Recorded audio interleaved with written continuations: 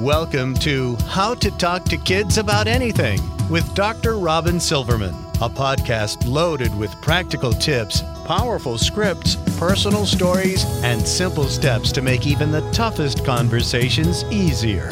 So get ready to get the information you need to make the impact you want from someone you trust, your friend, parenting expert, Dr. Robin Silverman.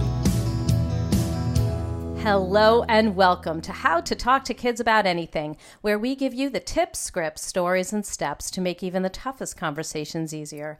I'm so honored to be your host, Dr. Robin Silverman, child and teen development specialist, author, and speaker, and most importantly, parent of two great kids who give me the opportunity to love, learn, and grow every day, even if I don't want to. I get it. It's not always easy. We're in this together, and we have some great people helping us along the way. Now, many of us as parents, teachers, coaches, and mentors in the lives of children are having issues coping with the complications and frustrations that the pandemic has brought upon our lives. But just imagine what the children are going through. Even before the pandemic started, the rates of childhood anxiety and depression were skyrocketing, with 1 in 5 kids under the age of 18 diagnosed with a mental health disorder. In fact, more kids are affected by mental illness than asthma, peanut allergies, diabetes, and cancer combined. During the pandemic, numbers are rising, and post-pandemic, those numbers are expected to climb even higher. How can we raise resilient, self-reliant, and secure kids in an age of anxiety? My next guest will impart that the sweet spot for raising resilient, self-advocating kids who can cope with stress and learn from their mistakes is scaffold parenting, a framework that posits that parents are the scaffold that provides the structure and support for the child as he or she grows up. Parents are there to protect and guide, but not to impede learning and positive risk-taking. Harold S. Koplowitz is one of the nation's leading child and adolescent psychiatrists, the founding president and medical director of the Child Mind Institute in New York City and San Mateo, California. He has been repeatedly named in America's Top Doctors, Best Doctors in America, and New York Magazine's Best Doctors in New York. He has appeared on Today, CBS News, CNN, The Oprah Winfrey Show, and Anderson Cooper 360. And he is quoted regularly in the New York Times, USA Today, and the Wall Street Journal. He lives with his wife in New York City. I want to welcome you, Dr. Harold S. Koplowitz, to How to Talk to Kids About Anything. It's my pleasure, Robin, really. Well, I'm thrilled to have you. Before we jump on in, can you tell us what gets you up in the morning and what got you so interested in helping parents to raise resilient, self-reliant, and secure kids in the world?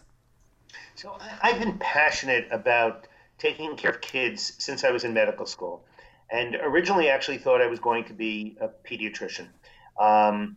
I like kids, and the trouble with pediatrics is that kids get better very often by themselves, and when they are very ill, they need a specialist. And the topic that always intrigued me the most was behavior and emotion, and so it was either going into pediatric neurology or child and adolescent psychiatry. And I'm old enough that when I went into child and adolescent psychiatry, we were just getting brain scans like CAT scans and eventually functional MRIs.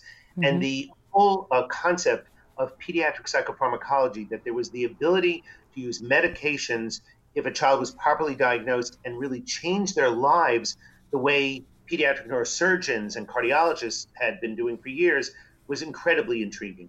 And about 11 years ago, I decided that while I had spent my entire career in academic institutions, that it was time that we had an independent, academic, nonprofit that was exclusively dedicated to transforming the lives of children and teenagers who were struggling with a mental health disorder. And the concept was really simple. If you think about childhood cancer, a place like St. Jude's Children's Hospital, a relatively small 78-bed hospital in Memphis, Tennessee, started by a TV star named Danny Thomas, has transformed childhood cancer. They have, the death rate from pediatric leukemia 50 or 60 years ago was 94 out of 100, and today it's 4 out of 100. So did that by laser-focused research, by compassionate care, and also by making sure Americans thought about childhood cancer differently, so that when you saw a bald-headed kid, you embraced them. You didn't run away from them. Mm-hmm. It wasn't something that was contagious.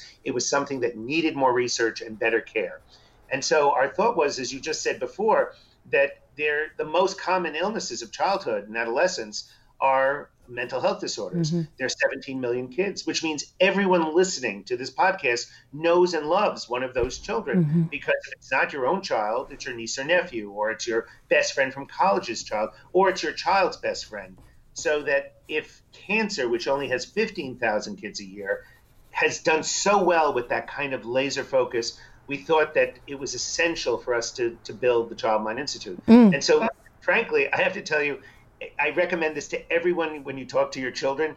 If you feel passionate about what you do, it doesn't feel like work. Mm-hmm. So even in the middle of COVID, which is more challenging than ever, because on March 15th, we had to close the doors to the physical sites in California and New York. And within 48 hours, we had to become a tele-mental health product, so to speak.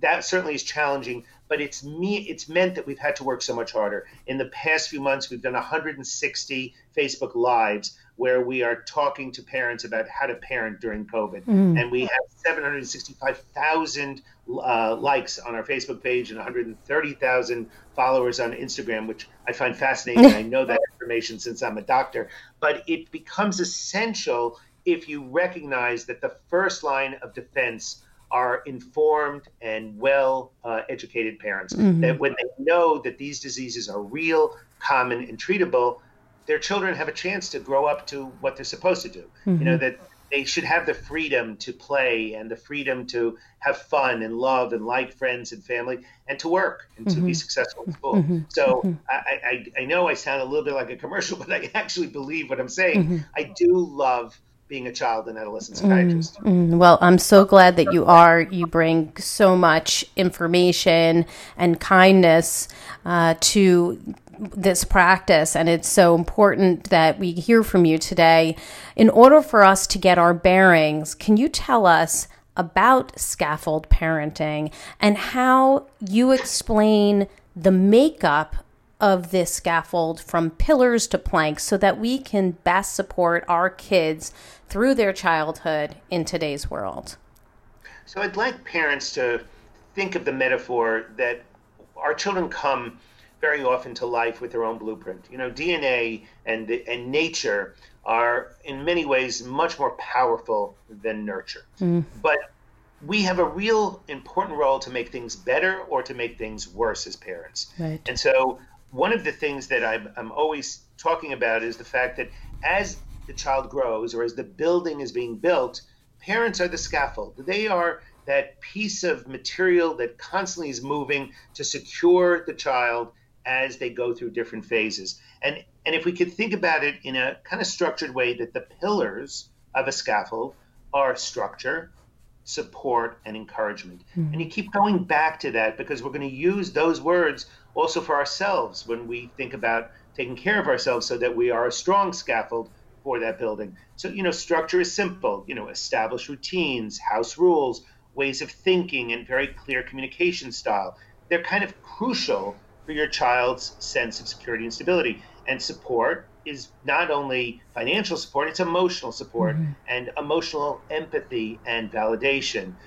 This will help kids to learn how to process difficult feelings because it's not always going to be good. There are going to be failures, and what you really want is kids to bounce. You want that resilience. And then there's encouragement. That you try to push your kids not only out of their comfort zone into, you know, a zone where they can learn, but not too far out into a danger zone where they shut down on you. You know, we should think about what holds up the planks. And again, it's patience, it's warmth, awareness, dispassion, monitoring. And we have to keep going back to it. Because one of the things I talk about in the book is that you're not going to get it right all the time. And unfortunately, I share my own examples of where I'm still kicking myself thinking I knew better, and yet I wasn't dispassionate, or I wasn't as patient, or I just wasn't as encouraging as I should have been. Rob, well, you and I agreed before we even got into this interview that we were going to be honest about our own, frustrations and the times when we failed and when we needed to pick ourselves up and try again. Because even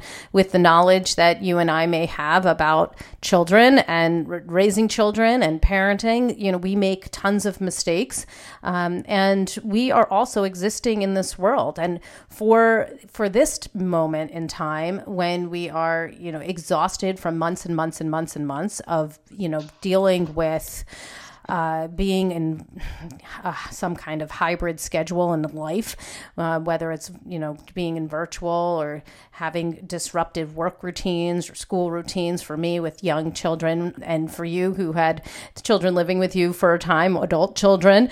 This is interesting. I think it can be during a pandemic or not. When we're talking about what you just mentioned about self-care, and I would go further than that from your book, Parenting Burnout, where, it may be before the pandemic that some parents would agree with statements like, I'm in survival mode as a parent, or when I get up in the morning and have to face another day with my children, I feel exhausted before I start. I'm guessing that number went up dramatically during this very intense time. I think more people than ever probably feel that way, maybe not every day, but often enough. So what advice would you provide to parents who are listening in on this, or even educators, coaches, people who are working with children, but it's so intense now that maybe they are feeling burned out? There's almost a feeling of not being able to escape, and they don't know what they can do better given that they are burned out and they don't feel like they have the same access to things that will make them feel better so that they can do better. So let's think about that a lot. My favorite metaphor is that every time I go on an airplane and the flight attendant says, if the air pressure drops and the masks come down, please, if you have a child, put the mask on yourself first, not on your child. And I just think our DNA says, no, I have to save my child first. And if you think about it, the reason they're telling you that is that if you put it on yourself, you can get some oxygen, and then you can put it on your first child, you can put it on your second child, or if your child is fussy, you'll still have the energy because you'll be getting, oxygen in. And that's the essential part of scaffolding parenting, is that it's essential that we have some strength. And during COVID, it feels like you're in a marathon that frankly is muddy. And it's not just slippery muddy, it's muddy up to your ankles or muddy up to your knees, where you're thinking, I can't do this anymore. I need a second wind, a third wind. I hate marathons. Can't we just sprint through this? You just can't. So what are some of the simple things, since gyms are not all open? Right. Or we don't feel confident enough to go. Right. Or we're just overwhelmed. Right. And give me some more Netflix and some, carbohydrates. And I'll start drinking at 5. It's got to be 5 o'clock somewhere. Yeah. So we step back and we go to basics. So number one, sleep. Forcing yourself to get a routine so you can give your child a routine. Saying no matter what, I'm going to go lie down in bed at 11 o'clock or 12 o'clock, and I'm going to not look at a screen. I'm going to look at a real book. I'm not going to look at TV or my laptop. I'm just going to try to settle down my brain and get to bed. And because there you are, you're binge watching Cobra Kai, and all of a sudden you look at the clock and you realize it's 2:30 a.m. 3 o'clock in the morning. Yeah. It's like, what am I doing? Not that that's happened in our house. I mean, actually did, but like, it's like you turn. I didn't understand what binge watching was before. Exactly. I really mean it. I was always too busy. I can, when someone says to me, did you see, Bridgerton? I go, yes. They said, well, what episode? I'd done all of them. Yeah. I was like, I never watched any of these programs, and all of a sudden I'm like, I've got to go watch my episode of Anne with the E. Oh, maybe it's now 7 episodes at a time. Right. And you go, what just happened? So if we go back to some basics, and we can restart, because remember, the beginning of the new year, we restart ourselves, but you can restart whenever. Basically, we start with sleep. And the idea of also getting up in the morning and forcing ourselves to do the typical hygiene of, pretending we're going out to work, putting on different clothes than our sleep clothes, and then getting a routine of we're going to eat breakfast together as a family. Maybe we're going to skip lunch as a family. We're just going to leave it open, and then we're going to have dinner. And we are going to have a routine, and we're going to give ourselves there's two other things we have to do for self-care. One is we have to exercise. And even if you hate exercise, then please go for a 20-minute walk. That's all I'm asking for. And you don't want to sweat, you walk slowly. Eventually, walk briskly. 20 minutes of exercise gets blood to refresh your brain. Your heart is a pump. It moves the blood all over your body. If I can get you to get a flushing of your brain with new blood and new oxygen, that's a terrific step. If you could really exercise for the 20 minutes and jog or walk briskly and get your heart rate up, that's terrific. But if all you could do is go for that one walk, if it's cold outside, bundle up. The other thing you can do is mindfulness. And I don't mean transcendental meditation, nothing complicated.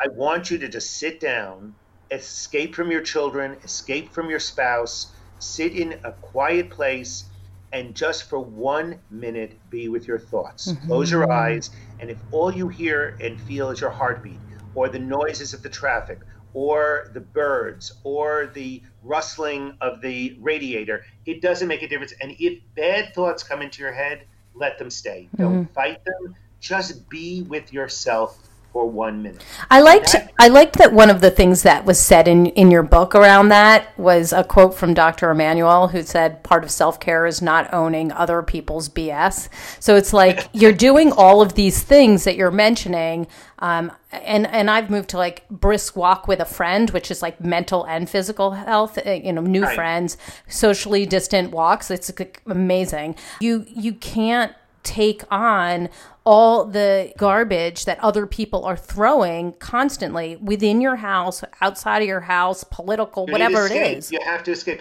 And the other thing is I like routine. I do think that once a week, if you're not going to church or synagogue or you're not praying 5 times a day, it doesn't make a difference. Once a week, I'd love you to be grateful in front of your child, because it's being grateful in front of yourself. Why are you grateful? Are you grateful that you're healthy? Are you grateful that you recovered from COVID? Are you grateful that you're eating a delicious meal? Being able to say that out loud and then ask everyone else at the table to do it, again, takes us away from, oh my God, the sky is falling. Oh my God, there's political divisiveness. Oh my God, there's, financial, the economy is in terrible shape. Just once a week, if you could do that. So those are things, by the way, that really do self-care. I mean, there's so many others we can do, but if you would just do that, that's a little bit more gas in the tank. And then I need parents to have some energy, because if they don't have energy, they can't stand up, so they can't scaffold their kids. Exactly. That's putting on that mask first. And, you talk about, making sure that you can draw another blueprint. How can we draw another blueprint if we see a problem? How can we change that problem, move that problem forward to a solution if we don't have the energy? So one of the things that I feel like it's important to talk about, just because you basically just brought it up, where we're constantly feeling like the sky is falling, we wind up doing something that you point out in your book as negative tracking. And I've seen this before many times. I mean, we all can have personal pity parties when we see the negative from time to time, but negative tracking with children can really be a problem. So can you talk about what that is, what we're talking about here, what it looks like and sounds like, and how we can right that wrong? So I do think that part of the parent's DNA very often is fixing things. It's not a scaffold. It's like, let me just go get the plaster and the brick and I'll just fix it, which is really not healthy. But that's what negative tracking is doing. It's kind of like, what's wrong with this picture? Please, stop eating with your mouth open. Please sit up straight. And also, if you kind of know that the kid is very hyperactive or the kid is very anxious, really pushing them and pointing it out. Can you look me in the eye? Can you please sit down? Could you please stop fidgeting? Stop. That negative tracking is really problematic. And the one thing parents could do immediately is stop and say, can I say 3 positive things to my child before I track the negatives? Very hard to do, and you won't get results right away. It takes a few weeks before your kid figures out, hey, my parents are really saying, they're catching me being good, and it feels good. This is like, did someone replace my parents? But that's what you have to do, 3 for 1. The second thing that happens is confirmation bias. The same way that we all are watching Fox or we're all watching NBC, so we only believe what we believe. Confirmation bias is the other thing parents do that they have to stop, because even though it's hardwired, we have to rewire, which is, this is the good kid, this is the bad kid, this is the lazy kid. And if we do that, it really presents a problem, because the bad kid can't get out of the box, and the good kid feels anxious that they're going to fail the parent and no longer be good. This is not in the book, but I remember distinctly when I was in elementary school and I went to a public school in New York City, that there was a bad boy. I liked him a lot. He was really smart, but he most likely had a bad case of ADHD. We were in 5th grade, and the school teacher our regular teacher got sick for a month, and a substitute teacher came in, and she figured out that Bruce was really smart. And the rest of us felt like saying, no, Bruce is a bad boy. Why are you treating him like a good boy? And her positive attitude toward him, her structure, her support, her encouragement, all those pillars turned Bruce into not only a good boy, but he was smart. He was able to show us how smart he was, because we didn't have someone doing negative tracking. And it's like that self-fulfilling prophecy, right? Like, you're bad, therefore you're bad. Right. You are, you're known as the bad kid in class or the bad kid in the house. So those are important things that we can change, but take a lot of work. And by the way, it's not a bad idea to say 3 nice things or really positive praise to your spouse for every one bad thing that you say. It really will improve the relationship. But it's essential, if you want to change that blueprint, then you have to say, okay, I have some hard work to do. If you ask kids afterwards, did you notice it? In the beginning, they won't. But after a while, they get used to it, and they're actually very pleased that mom and dad are catching them being good. And for some kids, it's hard to catch them being good, especially if they're very rambunctious or very hyperactive. But there's plenty of good to be caught. Yes, agreed on all of that. It's a conversation that I actually had with my husband recently, because it's easy to get bogged down and frustrated, and you're exhausted. So, it's easy to fall into those patterns of noticing the bad. Now, I bet you some people are listening in and thinking to themselves, now I can't tell my kid that they're doing something wrong and correct it after listening to this. But being able to provide criticism to your child is actually a part of parenting, so that children can grow and develop and become better and stronger. And that's certainly reflected in your book. So how can we give that negative feedback, what we've noticed on what we don't like or don't appreciate to our children, in a productive way that's not going to tear them down? And can you give us some examples of what that might sound like?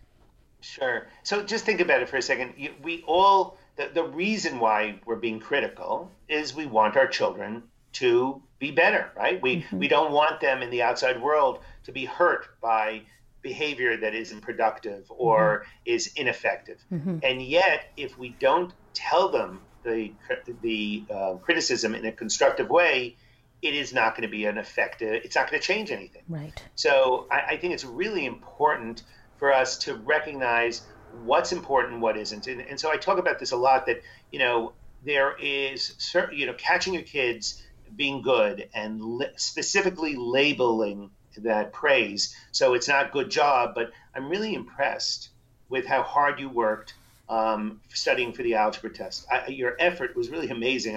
I was really awestruck by how often you were studying and, every day. And, I just have to say, job well done, really terrific. So therefore, if the child fails the test, you're able to say, I'm not sure you were studying as effectively as possible. I think that maybe we need a tutor. And I know you didn't want a tutor, but I think we need someone who is a better teacher than me, or a better teacher than you, or someone who'll give you more attention than your regular teacher. So you're essentially saying that, you're disappointed about the grade, because that's not all that important, but it's really that you're disappointed for the child that after so much studying, they still didn't get what they wanted. But then there's a whole bunch of categories where I basically tell parents, let it go. I mean, my favorite line from Frozen, just let it go, let it go. When I saw Frozen on an airplane, because everyone told me I have to keep seeing it, and so I saw it, and after I watched it, I said, I really want to interview the songwriter and the people who wrote this song. I am convinced they must either have a child or know someone who is really troubled. And I eventually got them on the phone and interviewed them. And I think it was their husband and wife team. I think it was the wife who said, my mother was always screaming at my brother, let it go. Let it go. He would never let things go. And I think parents have to let things go. So, there are a whole bunch of insignificant, off-task behaviors that literally need active ignoring. Yes. And if that means you have to bite your tongue or get up from the table or, take deep breaths, that's really important, because at a certain point, so here, sitting with my 30-year-old, my sons are all in their 30s, and some of them they didn't put their napkin on their lap, while we're sitting together. Or they are, or they're not having the best manners. Do you mean they're chewing?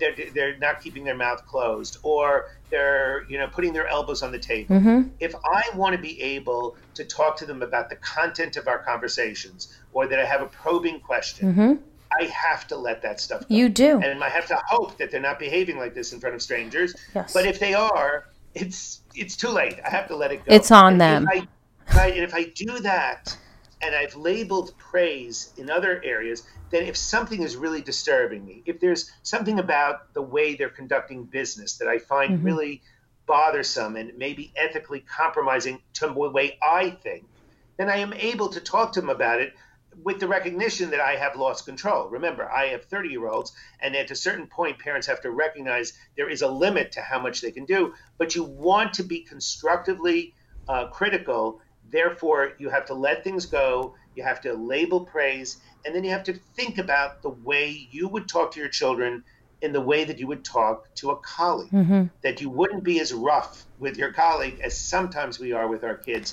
And considering we love our children more than our colleagues, then I think we have to take this time. This is work. Being a scaffold parent is work. Yes. Redrawing a blueprint is work.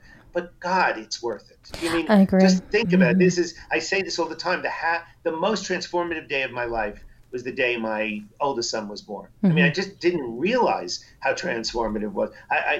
You're in this delivery room. There's a lot of screaming and yelling, and you're so upset that your wife's in so much pain. And then this beautiful baby comes out, and eventually you get to hold the baby, and you look at the baby and say, "Oh my God, the baby looks like my father-in-law and my mother. How is that possible?" And all that oxytocin is in the air. But you have a whole new purpose in life. Right. And you really have to keep working at it. No one gives you a license. It doesn't have to be renewed every few years like your driver's license.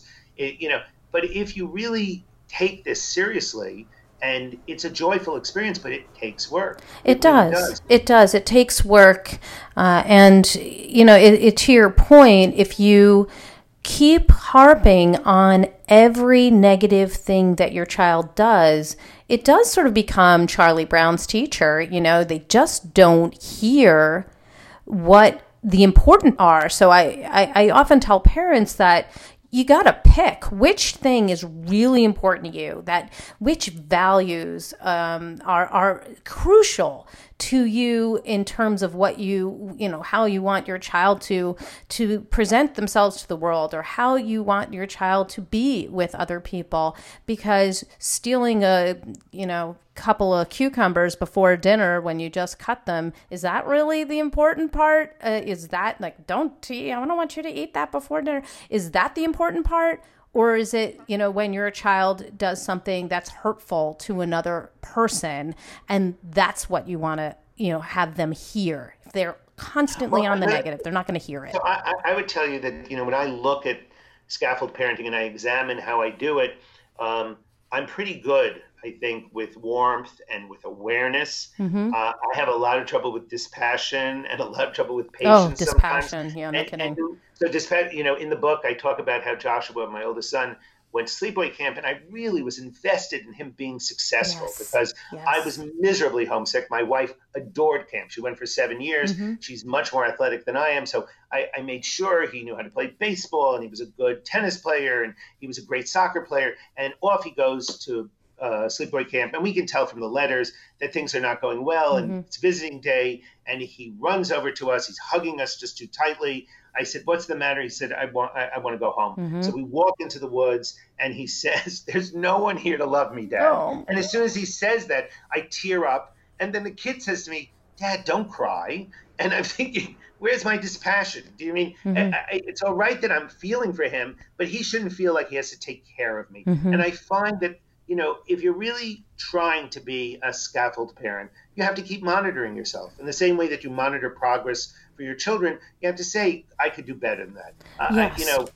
That same child at a certain point said to me, we were in the car doing errands and listening to a radio program, I think it was on NPR, about social anxiety. It was just noise in the background because he wasn't interested in having he wasn't talking. And we pull up to the house, and he says, "Don't turn the radio off." And I say, "Okay."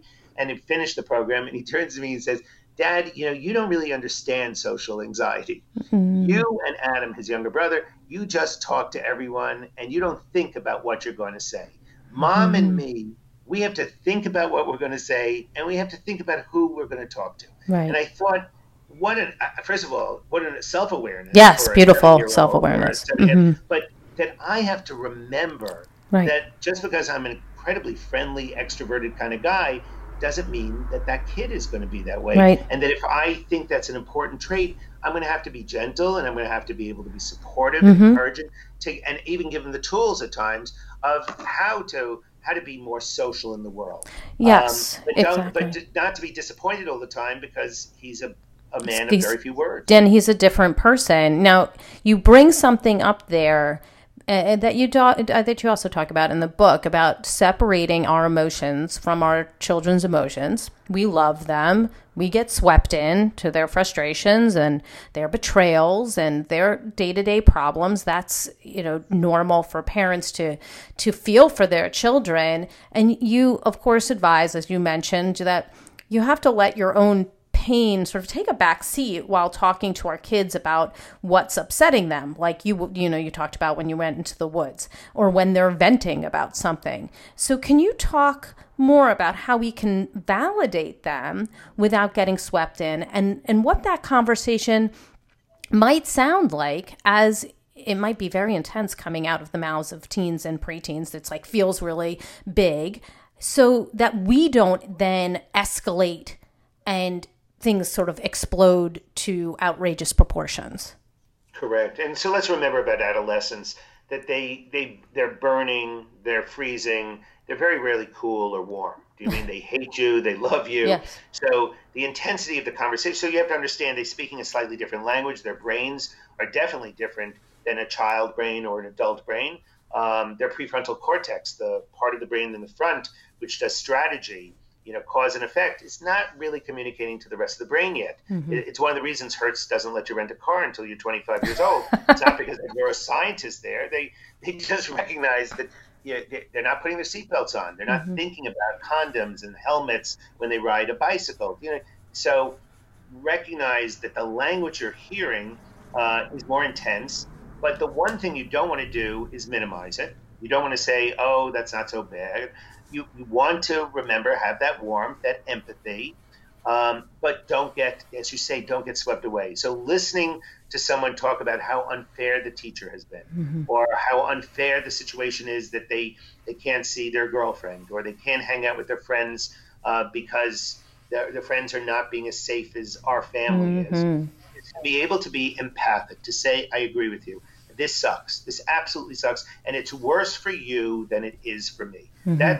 Which, by the way, is a fact. During COVID, the life of a teenager and the life of college students are much worse than the life for an adult, because I've lived more than 60 years, and this is going to be just a bad year that I'm going to think back on and say, boy, that was pretty awful. But if I'm 16 and it was the first time I was really seriously going to start dating, or I was committed to my football team or to the math team, I just lost that. And acknowledging it and letting someone feel bad is okay without fixing it, because that's the part that I know I have trouble with, is the dispassion, where I'm required to help support the building, but not fix the building. The scaffold does not putting the bricks and mortar down. And the other piece of this, which I think is very important, is that sometimes our kids are yelling and screaming, and we hate the direction they're going.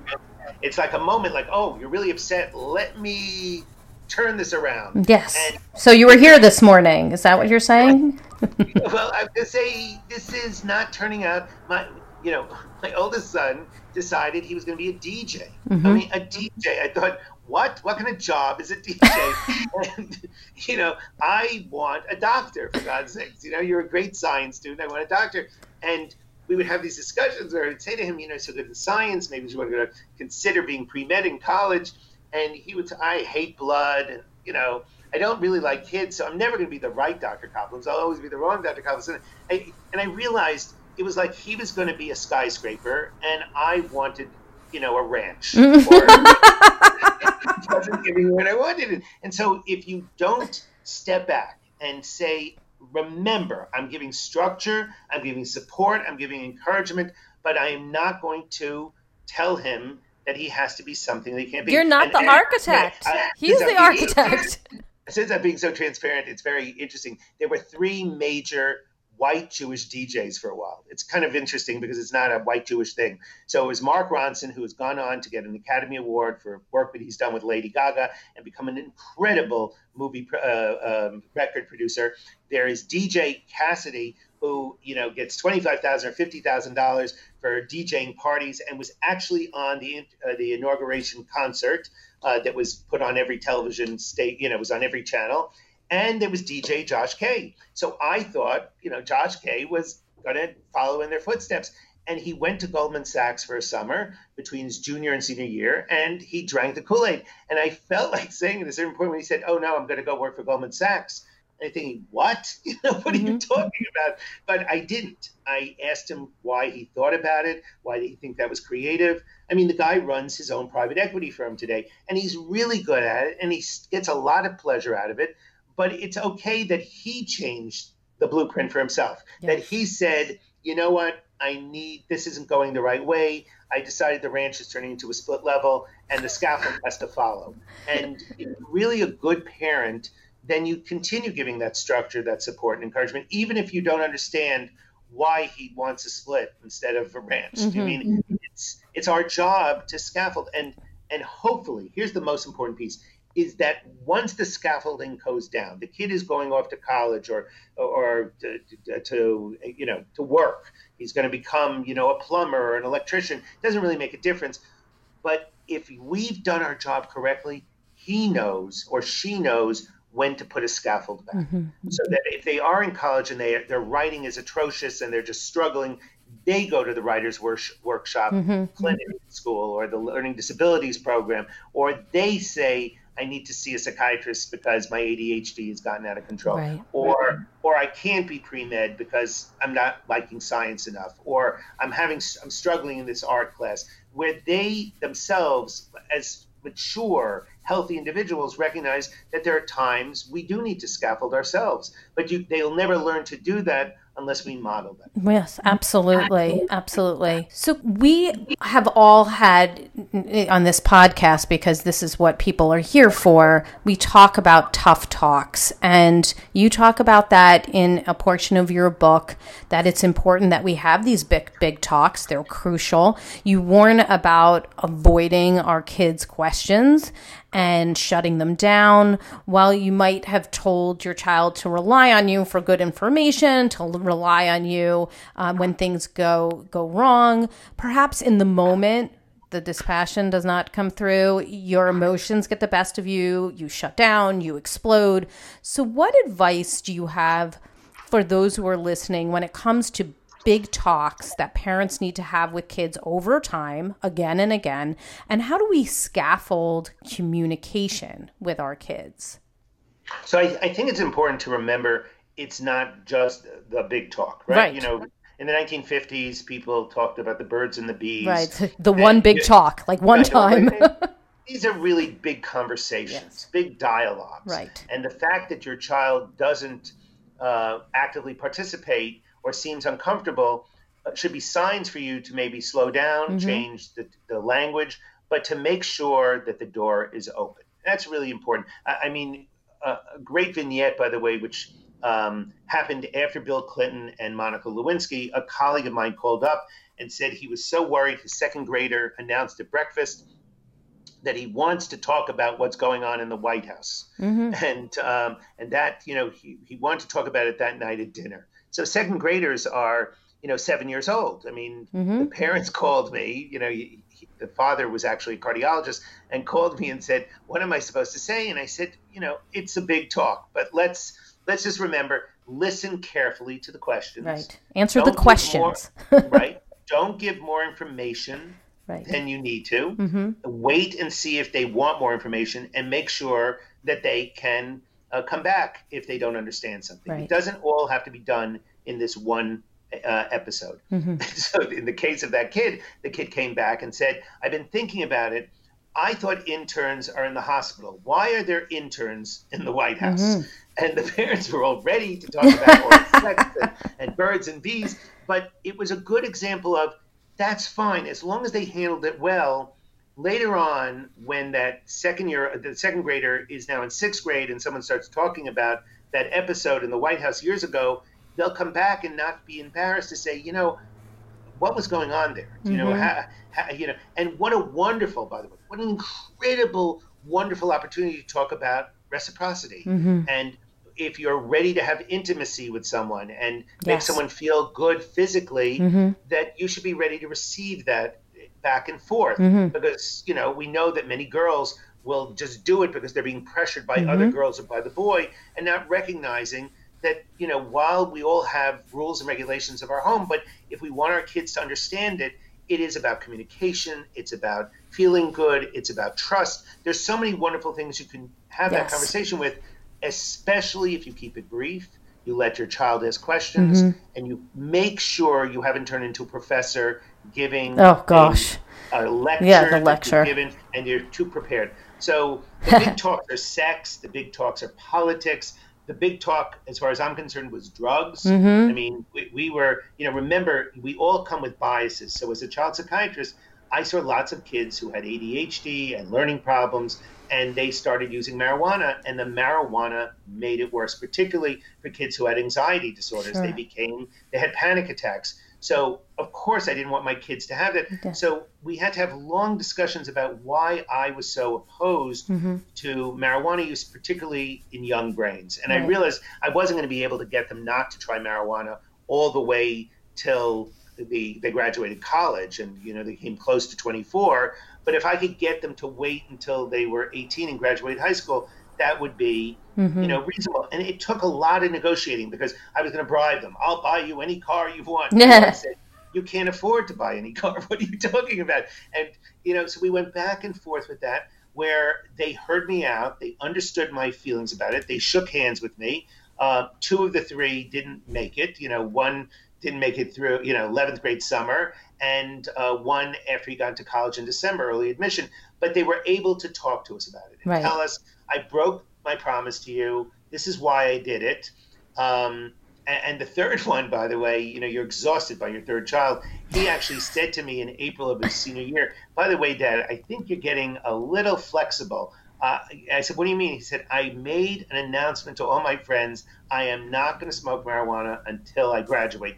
So I'm not, don't be understanding, because I made a deal with you, and I'm going to be the brother, I'm going to be the son who kept it. And he actually told all his friends I made this That's deal. Awesome. They never passed him the joint. I mean, it was kind of like they were in it. That was his choice, and he made it known. I love it. Yeah, it's important to have those big talks and, follow your child's lead. And I think sometimes people think now is the time when I'm supposed to have this conversation. Let's sit down and talk about it. The other important part is that during teenage years, more so, and I'd say 13 all the way to 24, we lose our influence in the respect that the peer group becomes more influential. Right.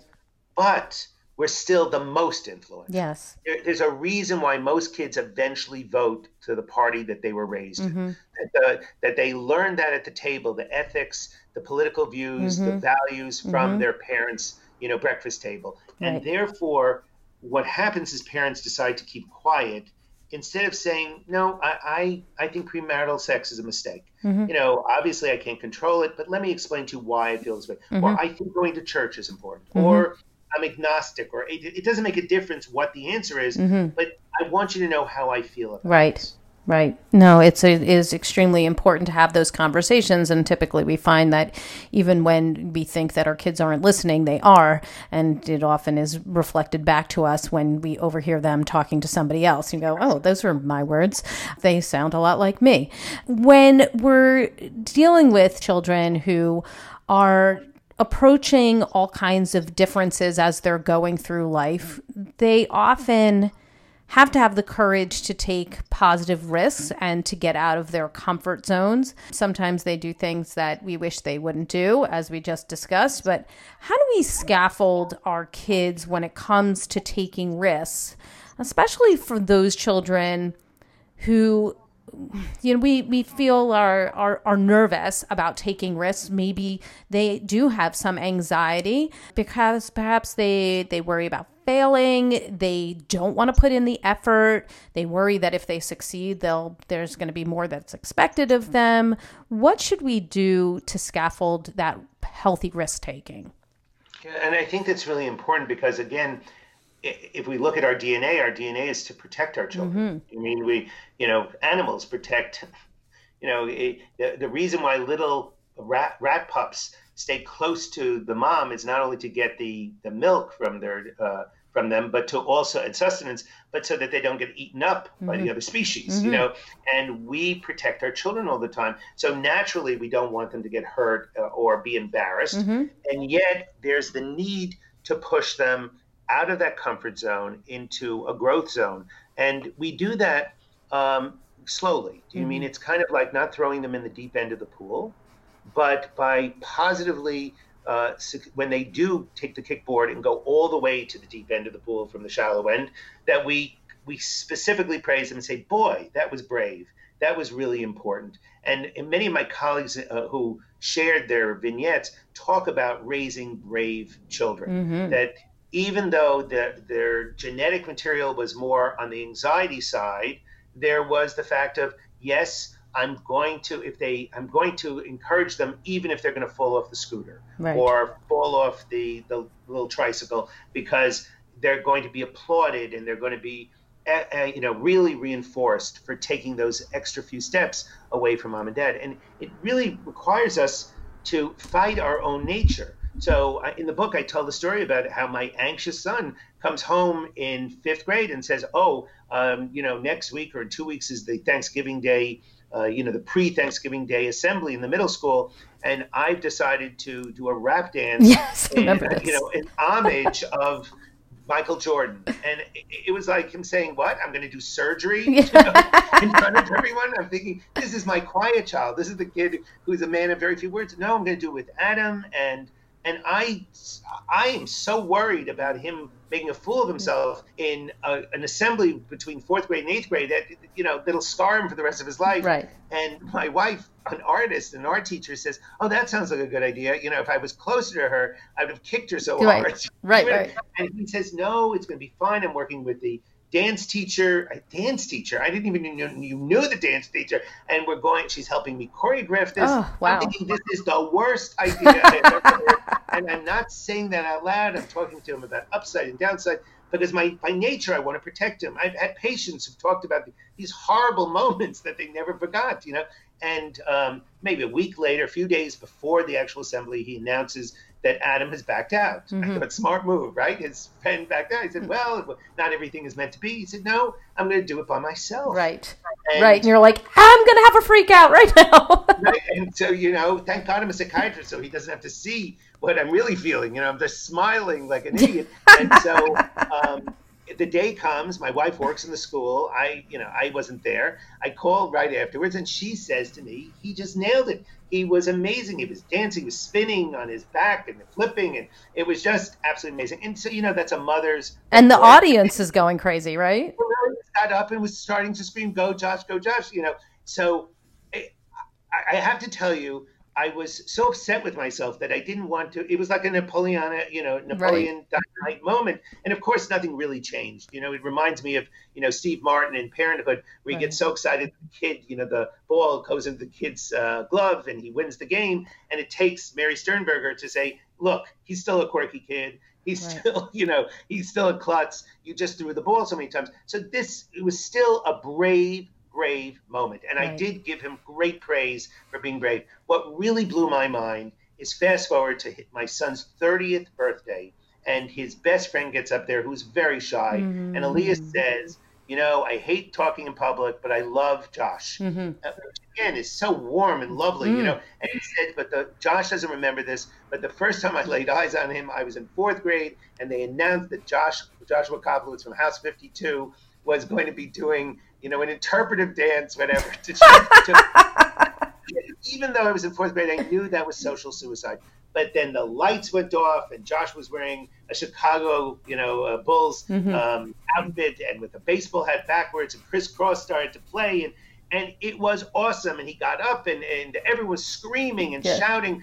And I saw him on Monday after Thanksgiving, and there he was with too many books in his hands and his head down. But I talked to my parents, Elias said, so many times about how brave Joshua was. And I thought to myself, boy, parents have to make sure to fight that instinct to protect your kids, so that what would have been the worst thing if Joshua wouldn't have gotten that rave ovation? Right. It was still a brave thing to do because you could try again. Yes. But the fact that it has a positive effect on Elias and God knows how many other kids in the assembly who had looked at Josh as, this studious kid who kept his head down with the book, that he was that brave, really is kind of amazing. And that's what great scaffolding is, that you are supportive, that you are giving them structure, but it's also encouragement. And so that you don't let your own bias get involved. Yes. I mean that I want to protect him. If you protect him too much, he's going to be a hothouse orchid. He's not going to be a skyscraper or bench or a split level or anything. He's just going to be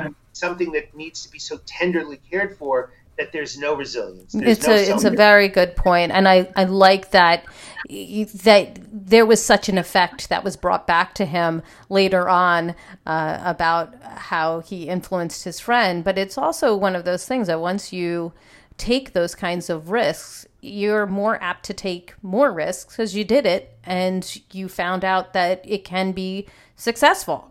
So I think in some ways it was a transformative moment. Yeah. I mean, he later on did become a professional DJ. I mean, it didn't turn out to be the life choice, but I don't think he would have had the courage to keep standing up in front of people, making music. They have to practice along the way. And if you are constantly hovering over your child and not allowing them to take those risks, then we push off the time that they are going to take a risk, and they're much more apt to not take that risk. So you've got to practice when the stakes are low, or lower, I should say, than, waiting and waiting and waiting till when? When is the time that you actually get to take the risk? Are you 14, 15, 18, 23, or 60? At some point we need to back off in childhood so that those kids are taking those risks, even if it's uncomfortable for us, so that they can learn that they can take a risk, fail, get back up again, or take a risk, succeed, and try something else. So I think that's all really important. I'd love for you, since we're coming to the end, for you to complete this sentence.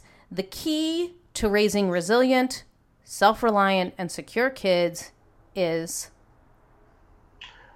patience, encouragement, warmth, awareness, and acceptance of ourselves, that we as parents will make mistakes, and in the same way that we have to bounce back and try again is the model that we want to show our kids. Beautifully. I also would tell you that I mean what I said. I think being a parent is by far one of the most challenging things we're going to do, but it is also the most joyful and enjoyable thing. I say it all the time that as much as I love being a dad, my kids just have taught me so much, and it has been, the best. In fact, the most important role in my life.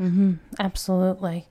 Give us your top tip. What do you want us to come away with from listening to this podcast and really taking in what you're saying? What's your top tip that we should come away with?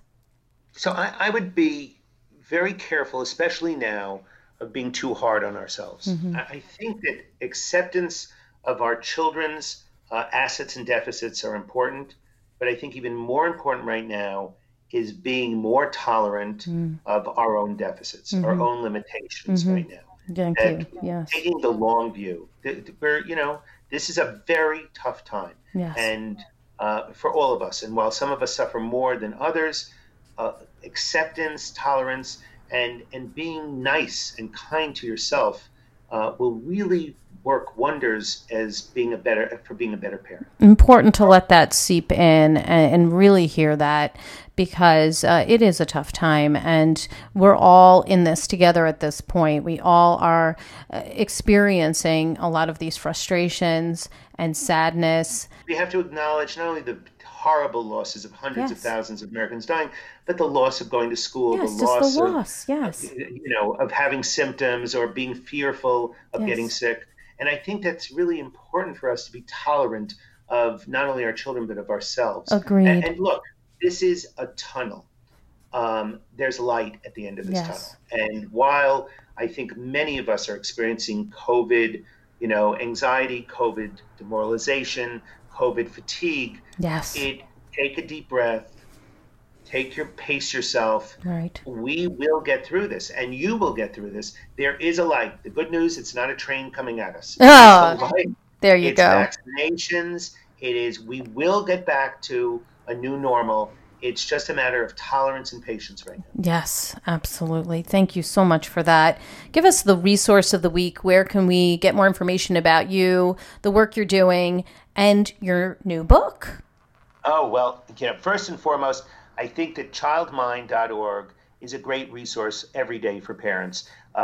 58 million parents have visited, 1.6 million unique visitors every month, and it's scientifically sound information on all topics related to being a parent, a teacher, or even a mental health professional. And the good news is that the Child Mind Institute does not take any funds from the pharmaceutical industry, from guns, tobacco, or liquor. So you're getting advice that isn't being sponsored by anyone. Thank you. And The Scaffold Effect is available at every bookstore, at Amazon, and even at childmind.org.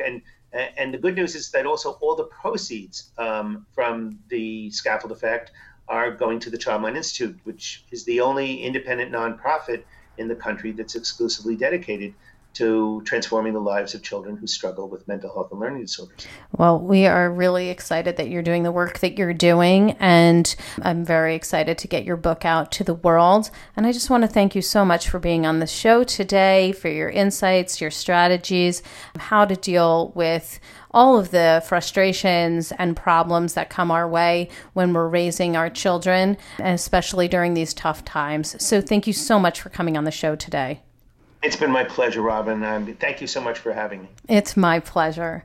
Well, I've got my takeaways, and sweet friends, I know you have yours, so let's discuss them. Come up on Facebook. You can go to the Dr. Robin Silverman page, or let's chat about it at drrobinsilverman.com or twitter.com/Dr. Robin. I'm also on Instagram under Dr. Robin Silverman, and I will be getting all the links that you just heard about and putting them into the show notes so that you have those and you can go follow our guests and the Child Mind Institute later on. And if you loved this podcast like I did, I hope you'll go up to iTunes and rate and review it. I can't tell you how much this is helpful so that more people can find the podcast, but also hear the incredible solutions to the issues that we are having as parents and as educators that we talked about today. If you'll do that, I would truly appreciate it. Thank you for that. And that's all the time we have for today, my fellow parents, leaders, and educators. Thank you so much for tuning in to How to Talk to Kids About Anything. For more information on books, articles, speaking engagements, or curriculum, please visit drrobinsilverman.com. So many great podcasts are up there, and as I mentioned, the show notes to this podcast will be up there as well.